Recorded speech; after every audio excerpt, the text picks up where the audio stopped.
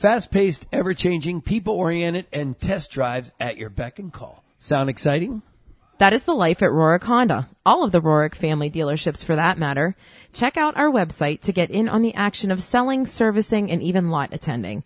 Visit Rorick.com for all of your vehicle needs. And now we start the YaJagoff podcast. One of the, as we're winding down, being at the headquarters. At my house.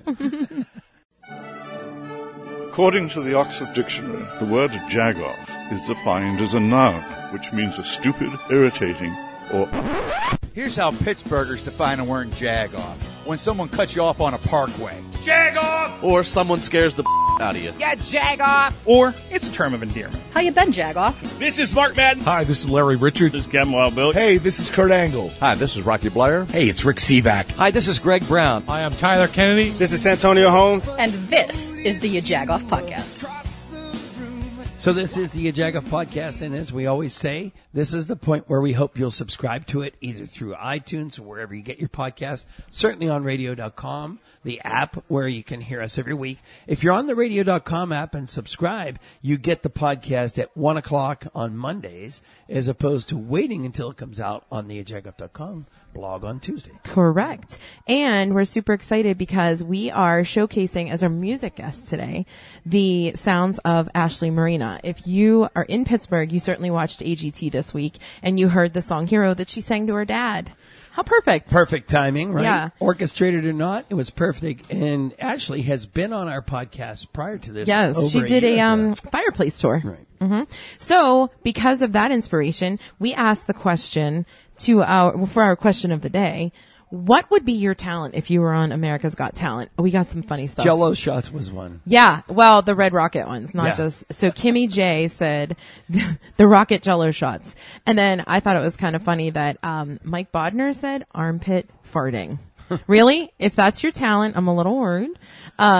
We got, the usual singing, and someone actually commented that, John, you have a very good announcer voice. And someone did fire twirling. Because we kept saying, we were hoping that someone would say something like that, right? But listen, on the podcast this week, we're super excited to interview 3 people. Not a big, commonality, but they're going to have to answer the question of the day as well. On our podcast this week is John Thornton, CEO of Astrobotic, which is a company here in Pittsburgh built by conglomerating a bunch of CMU and other very smart people who received a $199.5 million NASA contract. And plus we have Dan Giggler, which is perfect timing because last year we had Dan and Clinton Clegg on at the same time, right around the fireplace tours as well. And we had Clinton on and not Dan. So we want to bring him on so that we can talk about what to expect in the food industry post-COVID. And of course, then we have one of our partners at Entercom, yes. Y108 morning show, the Wide Awake morning show, is Kristen. So, what's the routine? What's kind of thing? She's newer to morning radio. She is, but working with a radio legend. And we want to hear her talk about that and any other foibles she's done on the radio. I can't wait. Who's always there when I need you? Saving every day. All right, so it's another podcast from my house, but as we keep saying, this is fine because we're getting some really good characters. And today we have a little bit of a repeat. The last time that we had Dan Giggler on from the Pittsburgh Post-Gazette, it was with Clinton Clegg, and it was at Carmela's in the Strip District. Do you remember? Yeah. So this was last, winter, spring. So this was due. This was overdue. And Dan, our faces were burning off as we were sitting by a the fire. really awesome fireplace. That's right. So welcome. We actually had Clinton on about, my goodness, 3 weeks ago. I saw that. I watched it like a week or two ago. Right? Yeah, it wasn't too long ago, actually. And, and obviously always a joy to talk to him too. So we had been itching to get you on, and you're quite the busy guy, just like everybody else. We've trapped you because we're all dealing still with COVID and the aftermath of COVID. So this time we have you on the phone, and we certainly appreciate it. We want to check in and see what the heck is going on with Dan Giggler. I'm sitting here, talking to you at my kitchen table. Uh-huh. Which is basically been the same place that I've sat every day for over 3 months. 3 months. I've been into my I haven't stopped working at all really. but I haven't been into my office since I think March the 10th was the last day I was there. Wow. And, oh my gosh. Yeah, and if I never have to go back, that'll be fine with me because I'll be honest, like I'm one of those people that setting aside the fact that I'm completely leery and anxious of spending any time indoors. So we live on the south side in the city, and in an older sort of like row house almost, and we have a little courtyard in our backyard. Ooh. And that's and you can access it from like a side gate, and anybody that we've had come over to our house, including my parents, through the side gate, and we have dinner outside. We're about 20 feet apart, and actually it's been wonderful. We have had friends over very much the same way. But they're in their 70s, and I'm not sure. I don't blame you. Risk them getting sick or anything like that. But going back to the work part, though, I haven't stopped working at all.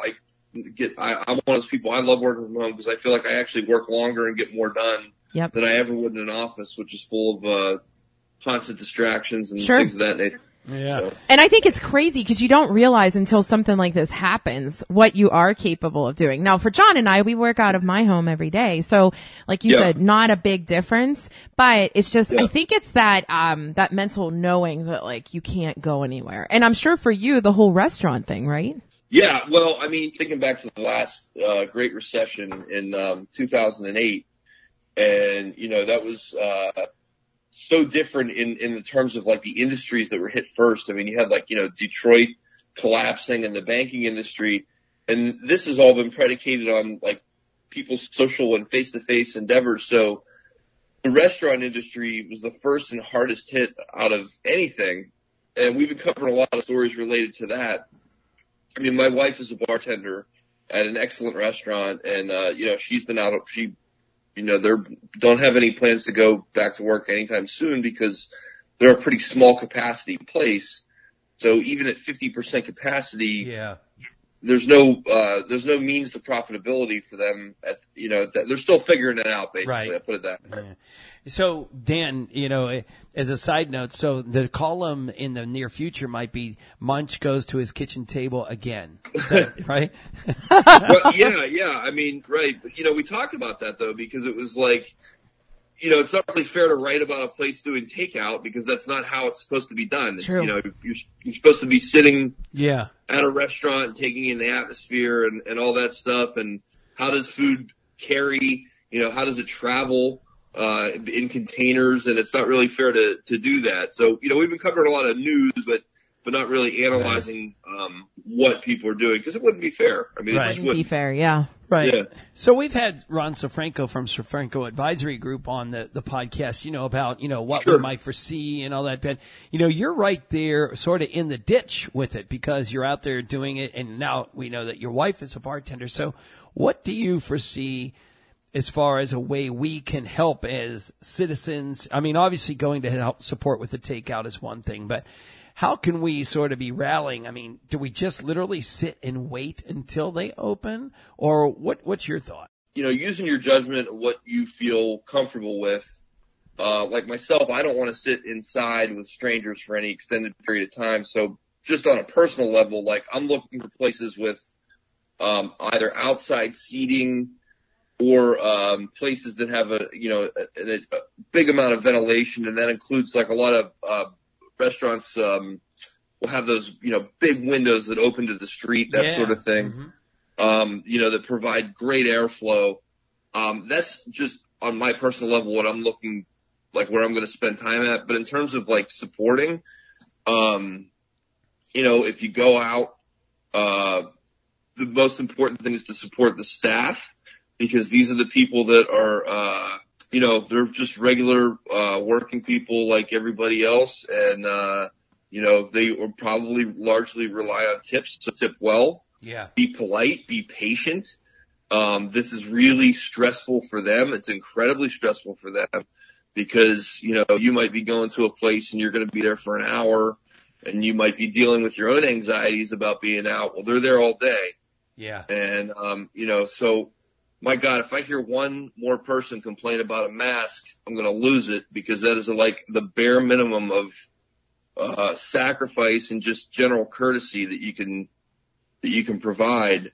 So, when it comes to dealing with restaurant staff or whatever, be polite, tip well, be patient. They're under an intense amount of stress right now. Yeah. After folks that are like literally on the front lines of the health, whether it's first responders, or, folks working at grocery stores, things like that. I mean, it's a hard job for often bum pay. So be polite, be patient, tip well.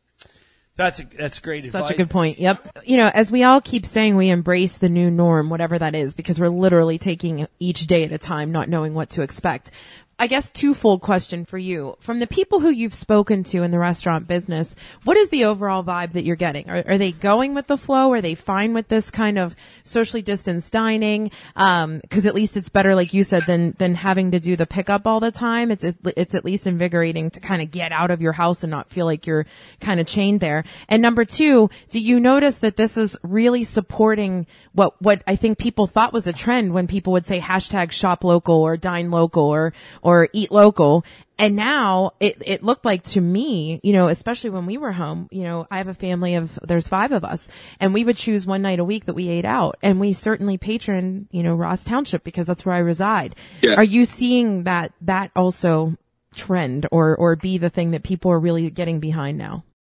Yeah. I mean, I definitely think, from the word go, 3 months ago, that was a big thing. Places that might have done a marginal takeout business almost just as like a convenience for people when it became their prime mode of operation. A lot of customers were rallying, like same thing. So I live down here on the south side, and like different neighborhood, groups and things like that were, putting constant, things on social media about like, go get takeout, support our places, and people have definitely gravitated to that, and that's been a nice thing too, because we're supporting the restaurant, but even with all the economic uncertainty created by COVID, even the people buying the food don't, start watching their wallets and everything like that too, because you don't know what's coming up. But yeah, it's definitely been a community spirit, because you either like the food or you go that you're a regular at a place and you like the people that work there, things of that nature. Absolutely, yeah. All right, let's switch gears for a second, Dan, and let's have some fun here. What has been, let's see, your prior to COVID or maybe during the pandemic, but what has been your top 5 meals, desserts, breakfast? Listen, whatever, he's given you a top 5, Dan, for a reason. And let me tell you what the reason is. When we had your cohort, Gretchen, on, I said, what is the one thing that you could eat over and over, right? Because it's just like the musician. You want to know what, genre of music they would listen to over and over. You guys are in that. And Gretchen was like, oh my God, I cannot do one, right, John? She was like, can I give you 3? So John's extending you to 5. Yeah. So the top 5. So I think about this a lot. Because one of the great, as much as this is kind of sucked for everybody, one thing my wife and I have been doing is a ton of cooking. We've done so much cooking, it's been so much fun. Always Italian is number 1. Okay. Always Italian. We made, what did she make that was so good? We did a couple things recently where she, spatchcocked a whole chicken on the grill, and we smoked it, and it was it was fantastic. And like you can cook a whole chicken in like an hour. Yeah, I knew that. My mom had been on the like beer and the chicken kick for a while. You know how you did beer can chicken? Yeah, beer cans. Yeah. Oh right. Oh my God. Yeah, that's awesome. That's 2. Italian, the chicken. Let me see what else. Smash burgers on the griddle. Ooh. I don't know if I'll ever eat a hamburger the same way again. Wait, what is a smash burger? Help us. So she has the technique down, but it's basically like you griddle the ground meat, but you also do this thing where you literally however you make the mound of the ground meat, and you smash it, and it holds in all the juices. So it kind of almost like it sears it on the outside. Ah. And then it's just a bomb of juice, in the middle. It's so tasty. It's so good. I know I literally just said I didn't want to play favorites with takeout, but I will say that, because we can't make it at all, is Thai food. So that is our Okay. You know what? A lot of people like our, Thai. drug of choice with takeout. I'm not Okay. going to name any specifics because I Right. don't want to give favoritism to anybody, but that's one thing, we wouldn't have the first idea how to make it. It would be insulting if we even tried. Same. Same. So that's probably our biggest takeout. But yeah, what else? So we said Italian, you have one smash more, burgers, yeah. fat spot chicken, Thai takeout. You're very eclectic, Dan. Very eclectic. You go from Italian to Thai, a burger, some chicken, and da-da-da. Staying on the Italian tip, we ordered an extension for our mixer, and we made pasta for the first time just recently. Okay. And that was so exciting. Just to do it. I mean, it turned out fine, I guess. But we made pasta, and also we have a little pizza oven in the backyard, so we have been messing around with pizza.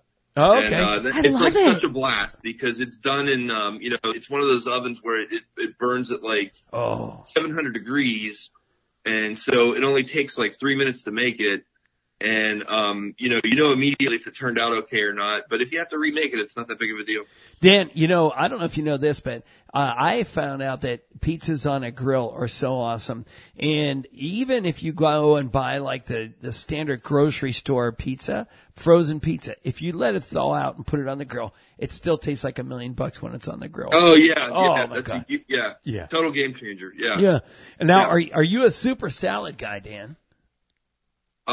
Soup. Okay. All right. Yeah. I mean, I don't not like salad, but I mean, I definitely soup just because, you can do so much more with it. Yeah. And no one ever gets it is nice to have a nice salad, a nice cool salad once in a while, but nobody ever gets excited about it. I mean, there's a famous line from The Simpsons where I think it was Bart sang a song where he goes something like, you don't win friends with salad. Yes. You don't win friends with salad. That's exactly who it is. Yeah, because I hear it from my family. I'll tell you that right now. Well, what we were doing. I like a good Caesar salad, but Sure.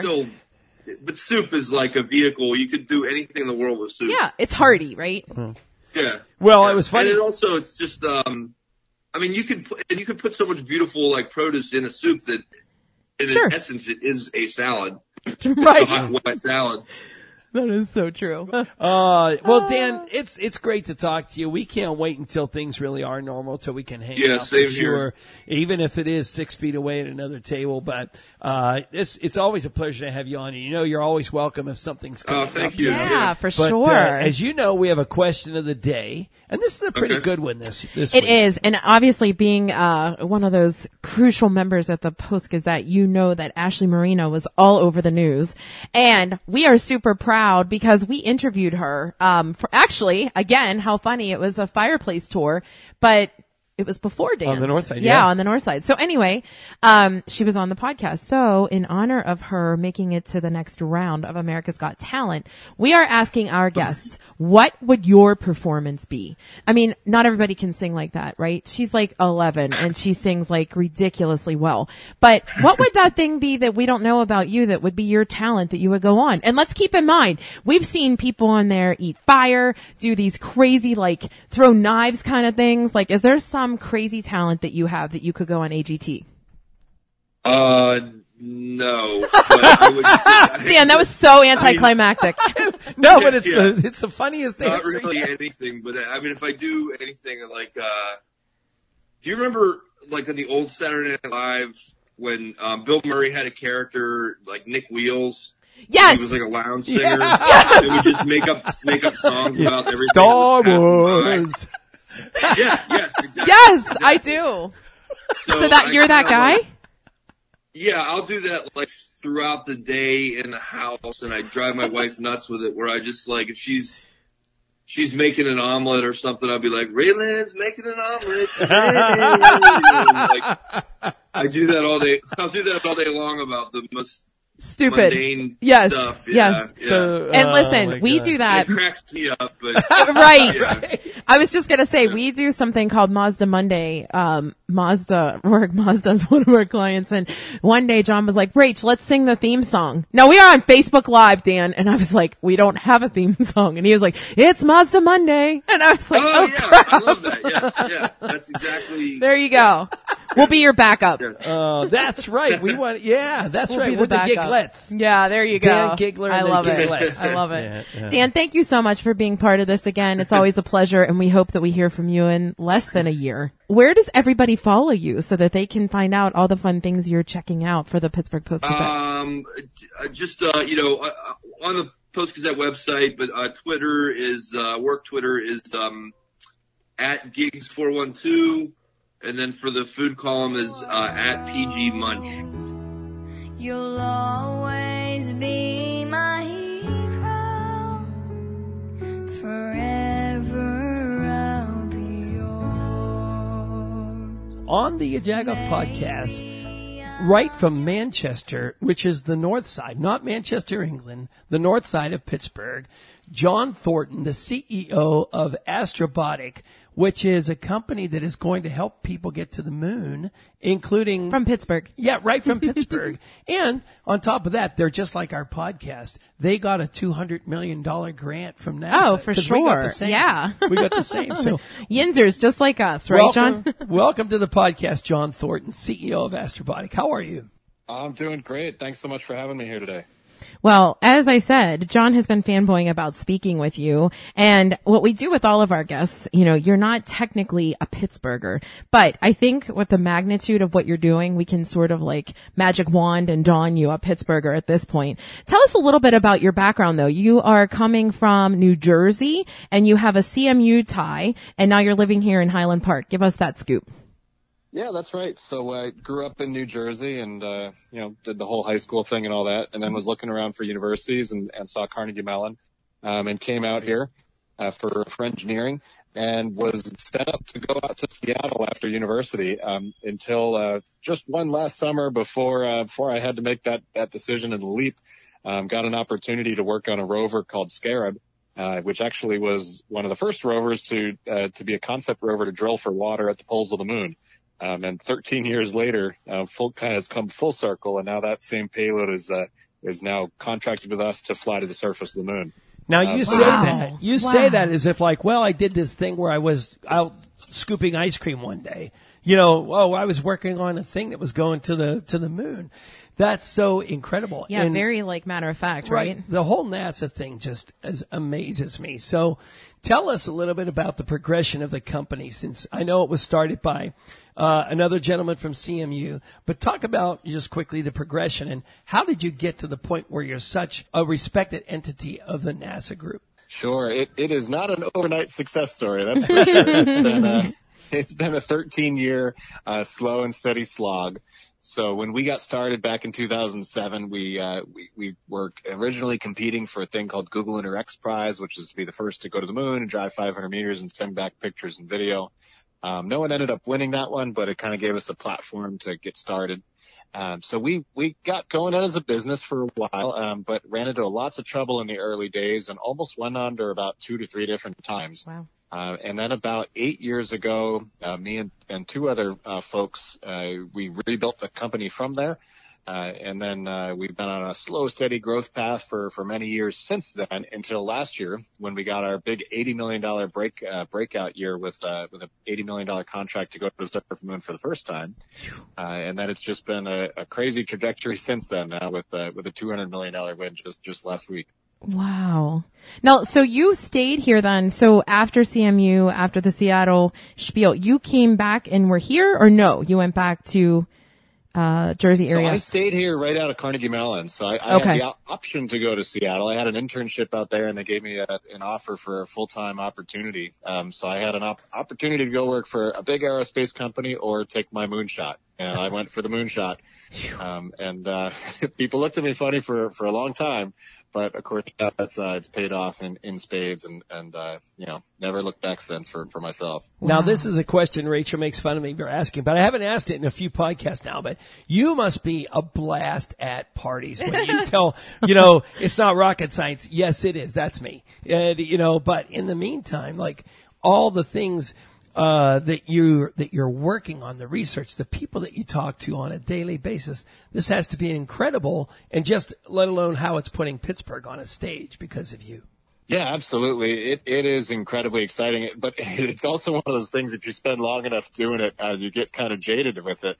So I talk about going to the moon all the time, every day, but I have to consciously take a step back and think about that and realize how big that actually is. Cause it is really big. We have not been back to the moon, as Americans to the surface in, almost 50 years.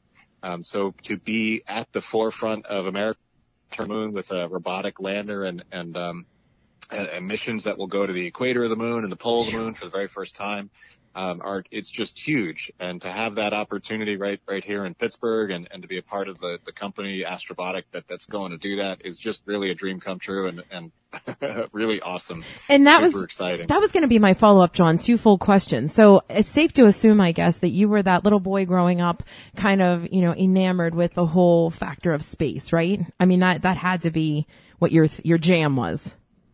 Yeah, it was definitely one aspect. I have a wide array of interests, so I like everything that moves, planes, trains, all that. I had my parents got me a telescope when I was little, so I was looking up at the stars, and I remember the it moment for me, and almost everybody in space has a moment when they just hooked, and my moment for me was when the Mars Pathfinder mission landed on the surface of Mars and deployed a very small rover and drove surface. And I remember my middle school teacher saying, hey, build a model of this or do something around that. But I ended up building a Lego model of that rover.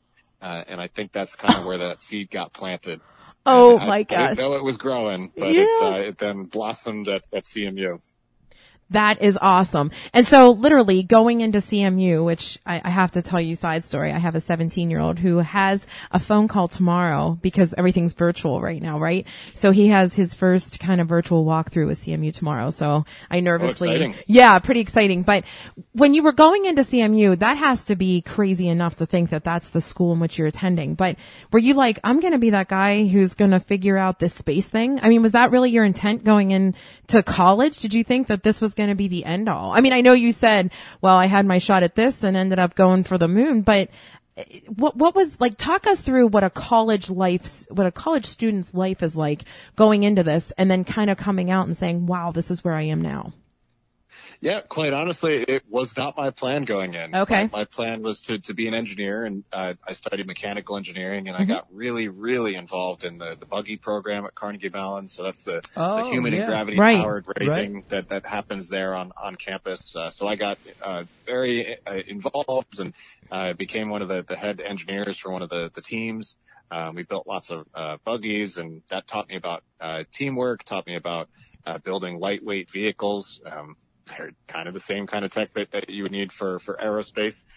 So it gave me a good background and really, I think that's what created, the background that I'm growing on now and the building blocks that I need for today. But space actually just came totally out of the blue. And once I saw it, I grabbed it and ran with it. And that was an opportunity when I met Red Whitaker. He's one of the great robotics professors at Carnegie Mellon. And he had this project of a rover to go to the pole of the moon. It was a concept rover at the time. And he needed somebody to lead it. And he put me in charge in the first meeting we had. And that was that. And 3 months later, we had a concept rover that was delivered to NASA. And right at the end of that summer is when things got going with the X Prize and the company. And then I had a choice of whether to go into big aerospace or take the moonshot. So have you ever wanted to be an astronaut? Like, I sit here thinking like, I can't wait for you to speed up your business plan so we can start taking people, Hanyaks like me, up to space. Yeah. Right? I just want to go up there, look around and come back. So how about you? Like, what is your dream to get up there at some point? I would love to be an astronaut. It'd be so much fun. Of course, you can do it privately now. Yes. If you have a quarter $250,000 or so. It's easy. See, it's so easy. maybe, Oh, cool. maybe someday. Yeah. But the moon would be a whole different animal compared to the astronauts that have been in orbit, and there's lots and lots of them now. What's amazing about the moon is that the gravity would be the most fun to play with, I think. Yeah. You have no atmosphere and 1/6 of Earth gravity. You can jump really high. You can do things that you just can't do here on Earth. We've even thrown around the possibility someday that maybe we'll have interesting sports on the surface of the moon. Oh my gosh. Like imagine basketball or football on the moon where you can throw. John, the answer was hockey. The answer was hockey on the moon. I could actually That's be so able to cool. lift my shot on the moon. Yeah, there you My shot go. would go high, Yeah. finally. I know that you came from New Jersey. It's a happening town. You're near, I'm terrible proximity. So John's looking at me like, does she know where New Jersey is? But you stayed in our sleeper town of Pittsburgh. Of course, we're known for big things, CMU being one of them. But did you ever in a million years think that this project would be taking place from Pittsburgh? Well, I think Pittsburgh gave a unique opportunity for space in particular, and space is not normally associated with Pittsburgh, but I think it's we have a unique opportunity with robotics. Yeah, and so right. That's one of the big reasons why we're here. Is we think about home-growing robotics talent and importing space, mixing that together, and you get world-class space robotics. That's our special sauce as a company. So that's a big reason why we're here in Pittsburgh. And the other is I just really love it. Oh, that's awesome. good to That hear. certainly kept us here. I love it. What do you love most about Highland Park? I like Highland Park and Pittsburgh in general just because it's got all the amenities of a big city with a Yes. small town. That's it. Like, Yeah. You walk down the street, you know people, and they're just friendly and open, and you don't see that in other cities. It's true. And it's just really nice and feels like home. Aw, That's that's a good awesome. answer. Good John, answer. I have a quick question because $199 million seems like a lot of money, but maybe in the space industry it isn't. But can you please? It's certainly the largest grant you guys have received. So what is $199 million in the space industry? Obviously, being the ones to get us back to the moon is huge. But tell us about where that fits into the grand scheme of space. Sure. Yeah. So from a space perspective, it is on the smaller, affordable end of projects for science missions in particular. Typical planetary science missions can run 500 billion on the lower end up to multi-billion. So it really is very dependent on destination and complexity of the kinds of instruments and science that's trying to be accomplished.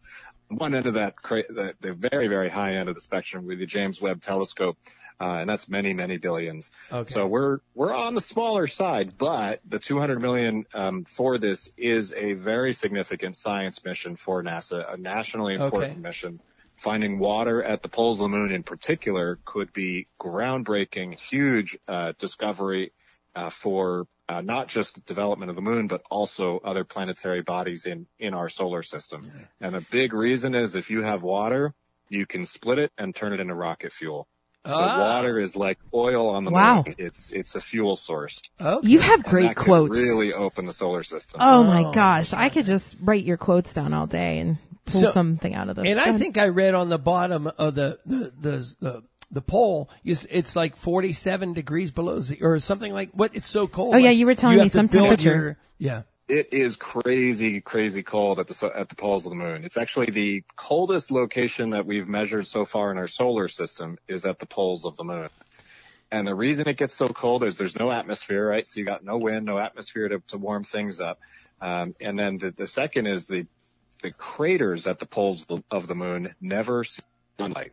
So you could think about the poles, low glancing sun angles. If you're in a big hole at the poles of the moon, you never see sun. So that means that you're staring at the blackness of space. Wow. And they get on order of single digit to maybe tens of Kelvin on the surface. That's super negative temperatures. Yeah. And that's the key actually to the water because it's got to be cold enough to capture the water in solid form.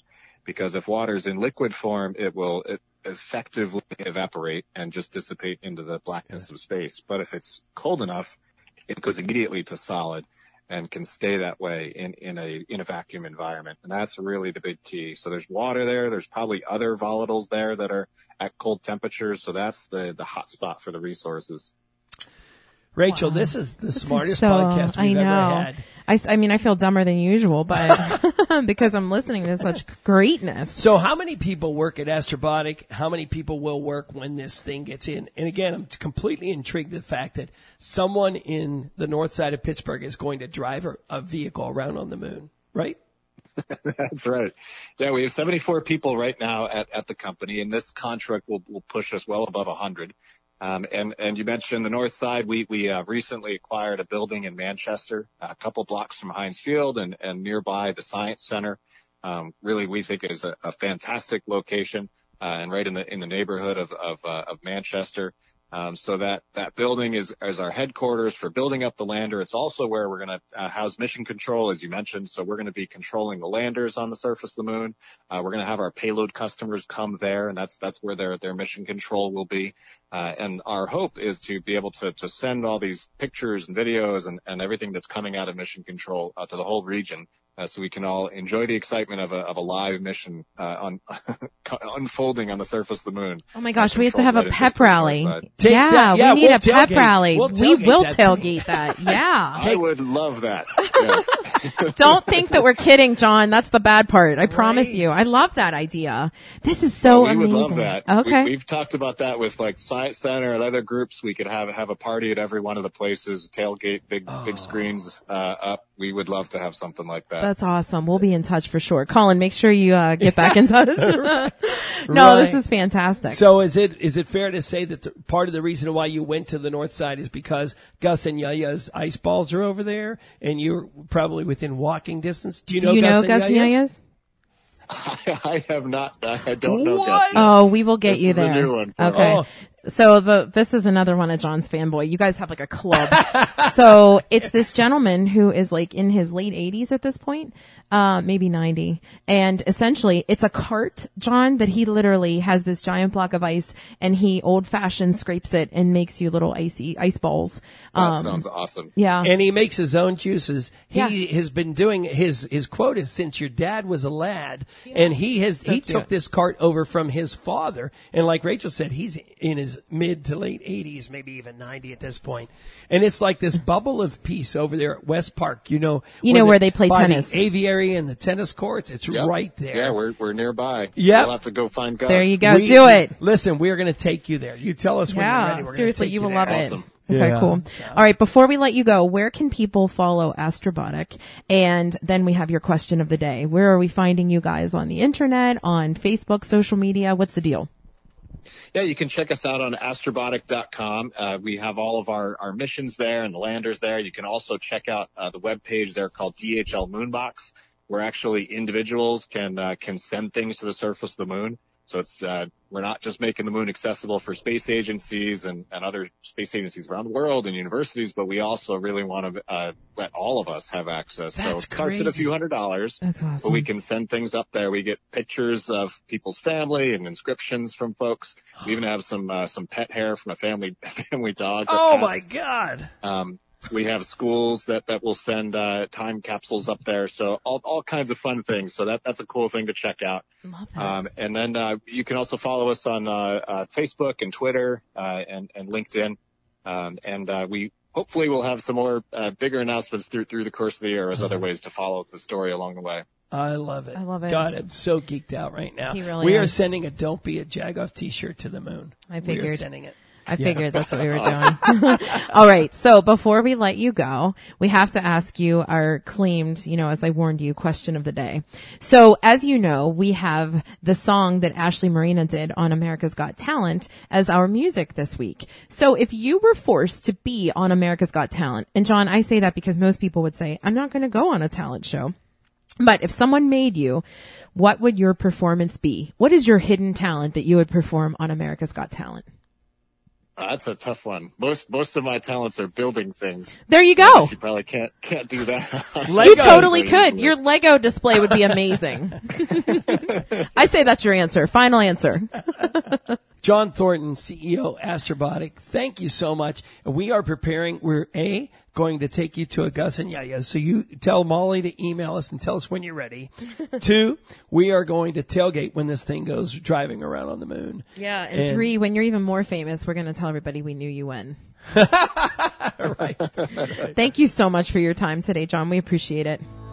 Awesome. Thank you guys. Thanks for having me on. I'll hide behind your cape and then we'll fly away if trouble ever comes knocking. Can you give us a 5 count? Yeah. 5, 4, 3, 2. Wait, have you done this before? Oh my gosh, a little bit. A little bit. That was the best 5 count ever, I think. Other than a Larry Richard 5 count. Yeah. You know what I mean? No one beats a Larry Richard. That kind of thing. No one beats that. Listen, that's stepping up the bar right there. Don't put me at that level. Right. So who is on our podcast today? You tell me. It is Kristen from the Y108. Wide Awake. I knew I was going to get it wrong. Wide Awake. He's good. This is a lot, Kristen, because he means well, but he's often like confusing my weird like themey things, and he's like, I gotta get this right, and I don't want to sound stupid, so we're good. We're good. Thank you so much for taking the time to be on the podcast. How are you? Thank you for having me and giving me something to do today. Like, this is awesome. I'm good. How are you guys? We are great. What is it like? Now, we obviously, our listeners know that we are now recording from my home, as we have every Saturday since I think March 16th or whatever the date was. So what is a typical Saturday like for you, especially because you're used to being on the radio super early? Yeah, I'm used to being on super early, and now I literally just roll out of bed in my PJs and walk downstairs to my little homemade studio, and it's just so weird right now, just working from home. Sure. Broadcasting from home and having my dog in the background on everything. Oh, for sure. Well, you'll certainly hear a little excerpt from Tanner, the podcast dog, at some point, because we have the same thing. But we hear that from Kelly every day. You know, we do the Daily Dose of Happiness on 100.7 Star with Kel on air. And every day, you know, it's her balancing also her daughter, her husband, you know, who else she's speaking to. What is that like? Because, you know, you're used to that on-air crazy hustle and bustle of having everything chaotic, but in an organized manner in a studio. So what has that transition been like? I mean, obviously, like you said, you're sort of ready to get back in, but what are the perks of it being home? Definitely the perk is not having to worry about what you look like. Sure. Like the makeup, the sweatpants, that whole work. I mean, it's not like I cared about that in the studio to begin with, but this is just another level of that. It's also nicer, just the idea of just being here, having that hands-on technology where you didn't think that was even possible at this point is just so weird of a concept, but I love it. But it's also just like craziness to me that like we are literally outside the studio and making it work. Yeah. Well, and I'd have to think, you know, the dynamic of being in the studio, the energy that you get is one thing, but the nonverbals, the eye wink, the side way, you know, whatever. Rachel and I know when the other one's about to say something or the other one needs covered because they just said something stupid, which is usually her covering me. But, you know, that's the tough part is you don't have that sort of eye to eye thing going on and being able to read the other person, your co-host at that point, right? Right. It's like we're doing everything via Zoom at this point. I thought so yeah. Half the time I can't tell if Stoney's winking at me or if he's frozen at that point. Right! And it's like, wait a minute, do I need to cover you here or are you like in a slow motion, like alien move? Yeah.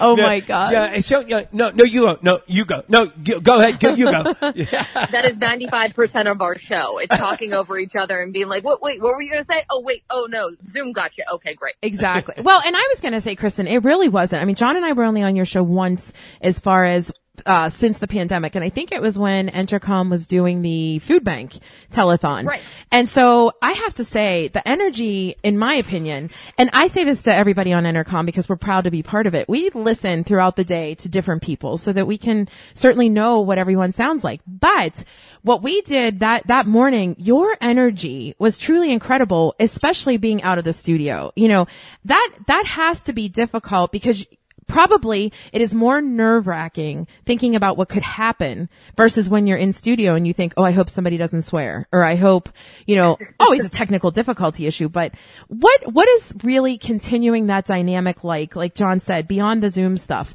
What is that like, especially from your perspective, being female, being young, and being through country? Do you even like country music? Well, to start with, it took me a hot minute to get into country music. It was in high school when I got into it. I went to a Kenny Chesney show and it was like, oh, that's it. I'm done. I'm converted from right? punk music to country music. So, I mean, the music itself is kind of energizing at this point. Sure. Just the idea that, we're still in this crazy time. We're still giving you the music. We're giving you something to laugh at this point, because especially with our show, we're trying to give you any reason to laugh. And we're going through chaos and our own chaos in every single way. And the idea that, at this point we could break something at our house and we can't call our IT guy to come running down the hallway.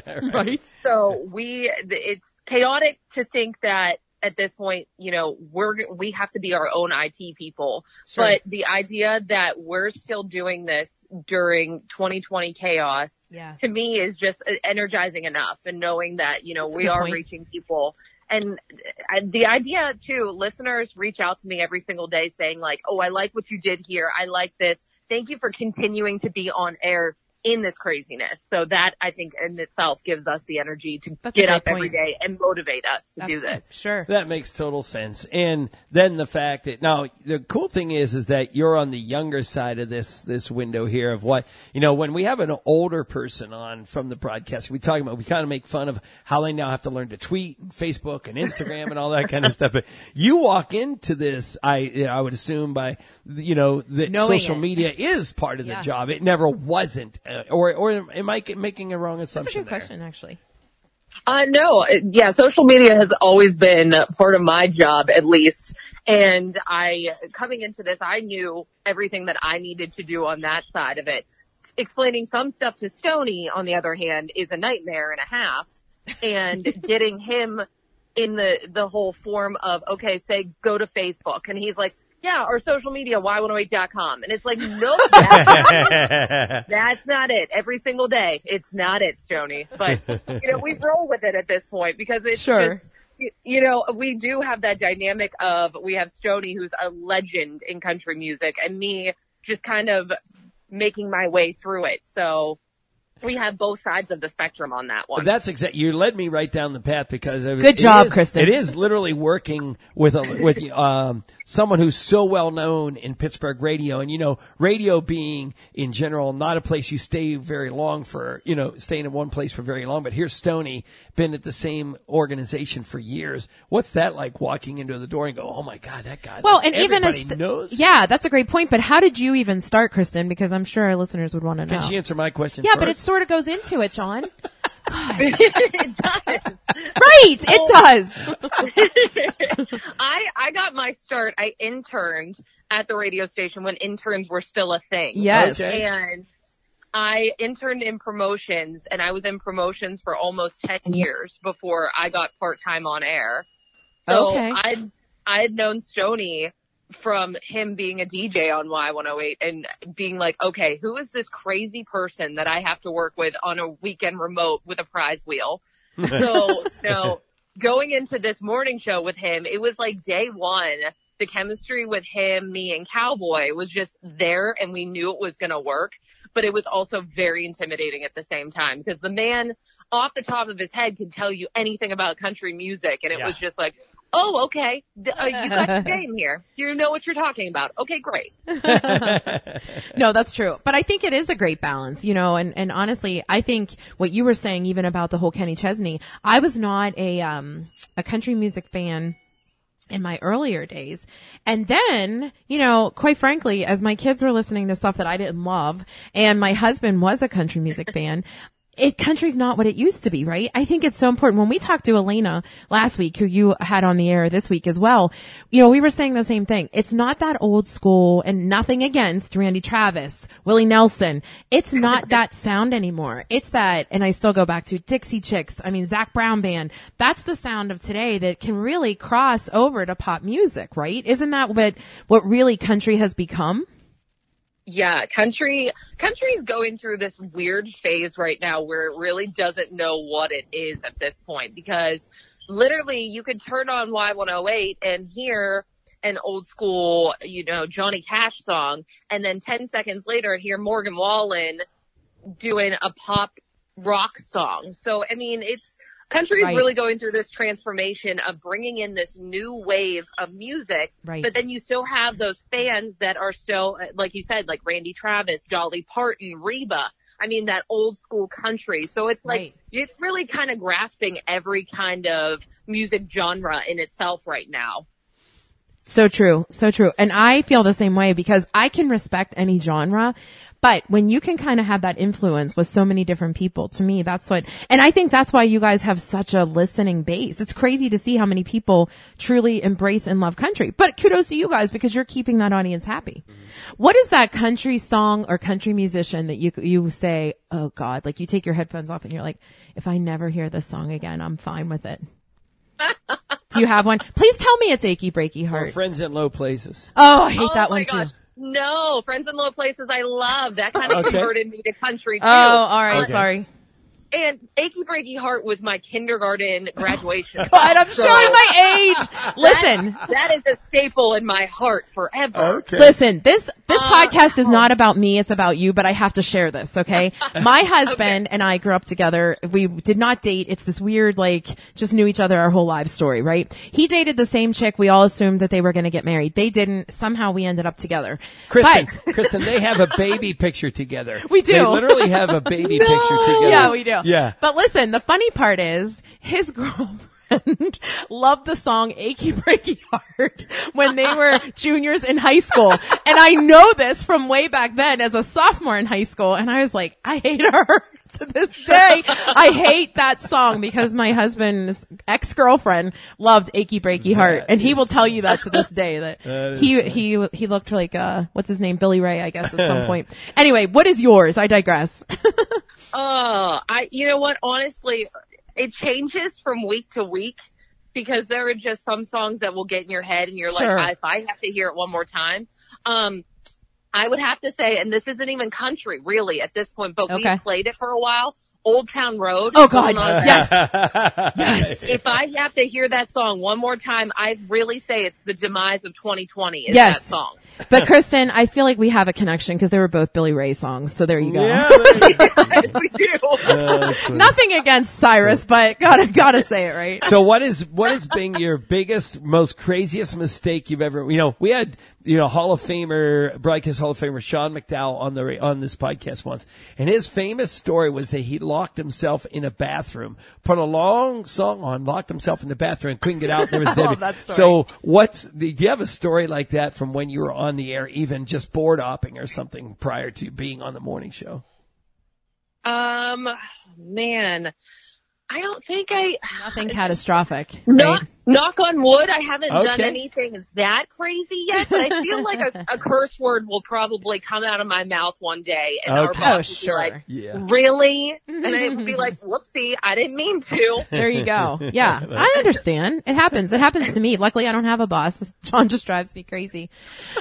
Listen, it has been such a joy to chat with you because like we said, we love talking to the folks at Intercom. You guys have such a good handle on the market. People love listening to you. Where can people find you? Where do they follow you and learn more? Not just about Y108, but Kristen. They can follow me on all social media platforms, including TikTok. I've now downloaded that, which is terrifying. My social media name is On Air Kristen, Kristen. Thank you very much. There you go. There you go. Listen, I do it too, Kristen, because I'm Rachel with 2 A's because I was a bicentennial baby. I thought you said this podcast wasn't about you. It's not, but we're connecting in so many levels.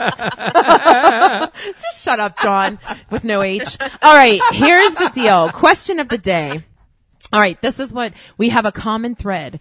We have Ashley Marina singing the song that she sang on AGT. So in honor of our Pittsburgh sensation being on AGT, we're asking our guests, if you were forced to be on America's Got Talent, what would your performance be?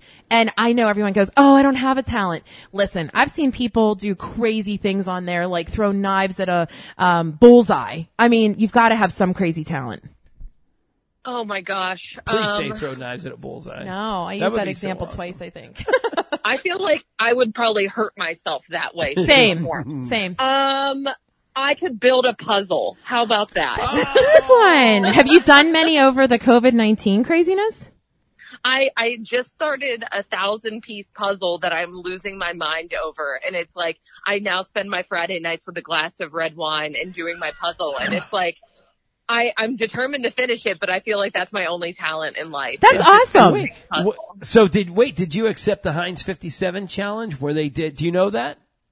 I totally would have accepted that challenge, and if they would have given me a puzzle, I would have been on top of it. 570 red pieces. Yeah, but she's doing it. I know. I saw that. That's crazy. Right? What is this 1,000-piece one of though? What's the end result?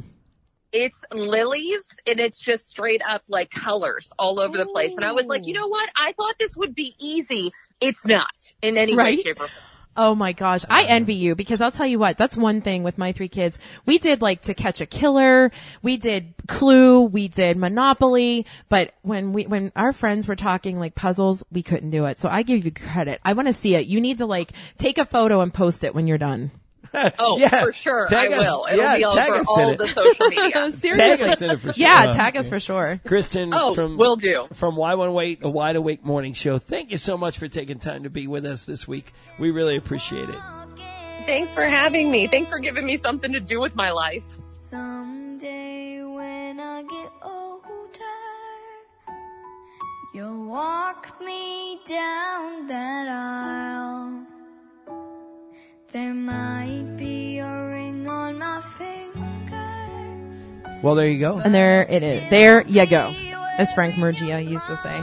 So that was super fun. And the commonality, once again, was the fact that we all got to talk about Ashley Marina, tune into AGT, be a supporter, and hopefully we get to hear that song Hero again. And you can actually go download it from iTunes for 99 cents. So go support her in that way. So thanks to her for letting us do that. Thanks to our guest, Dan Giggler, Munch from the Post-Gazette, who's kind of hanging out at his kitchen table at this point. For real. And Kristen from Wide Awake, what a joy to talk to her and just have her reflect on Stoney and everything that he knows about country music. And I'm geeking out. John Thornton. Geeking out. We are going to the moon from Pittsburgh. Yeah. And as always, thanks to our sponsor. Fast-paced, ever-changing, people-oriented, and test drives at your beck and call. Sound exciting? That is the life at Rourke Honda. All of the Rourke family dealerships for that matter. Check out our website to get in on the action of selling, servicing, and even lot attending. Visit Rourke.com for all of your vehicle needs. Who's always there when I need you? Saving every day. Who always comes to my rescue?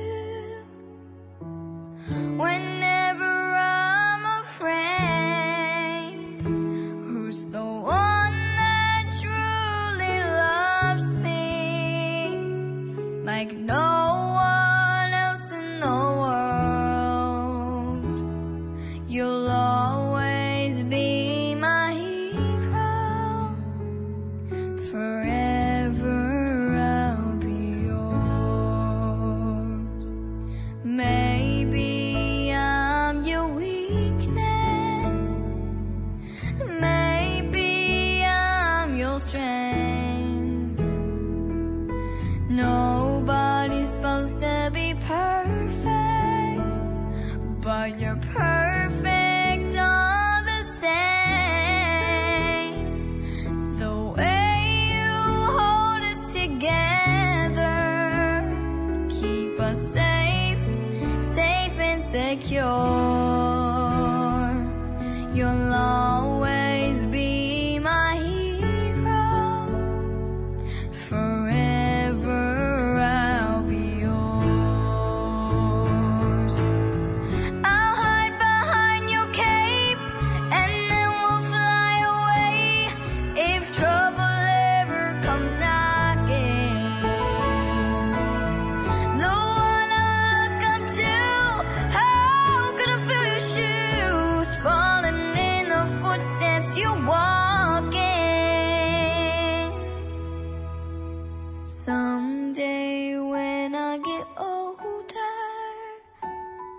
You'll walk me down that aisle.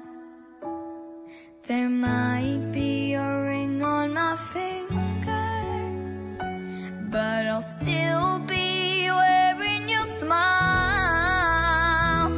Not a soul could ever replace you. That's the one thing I know for sure.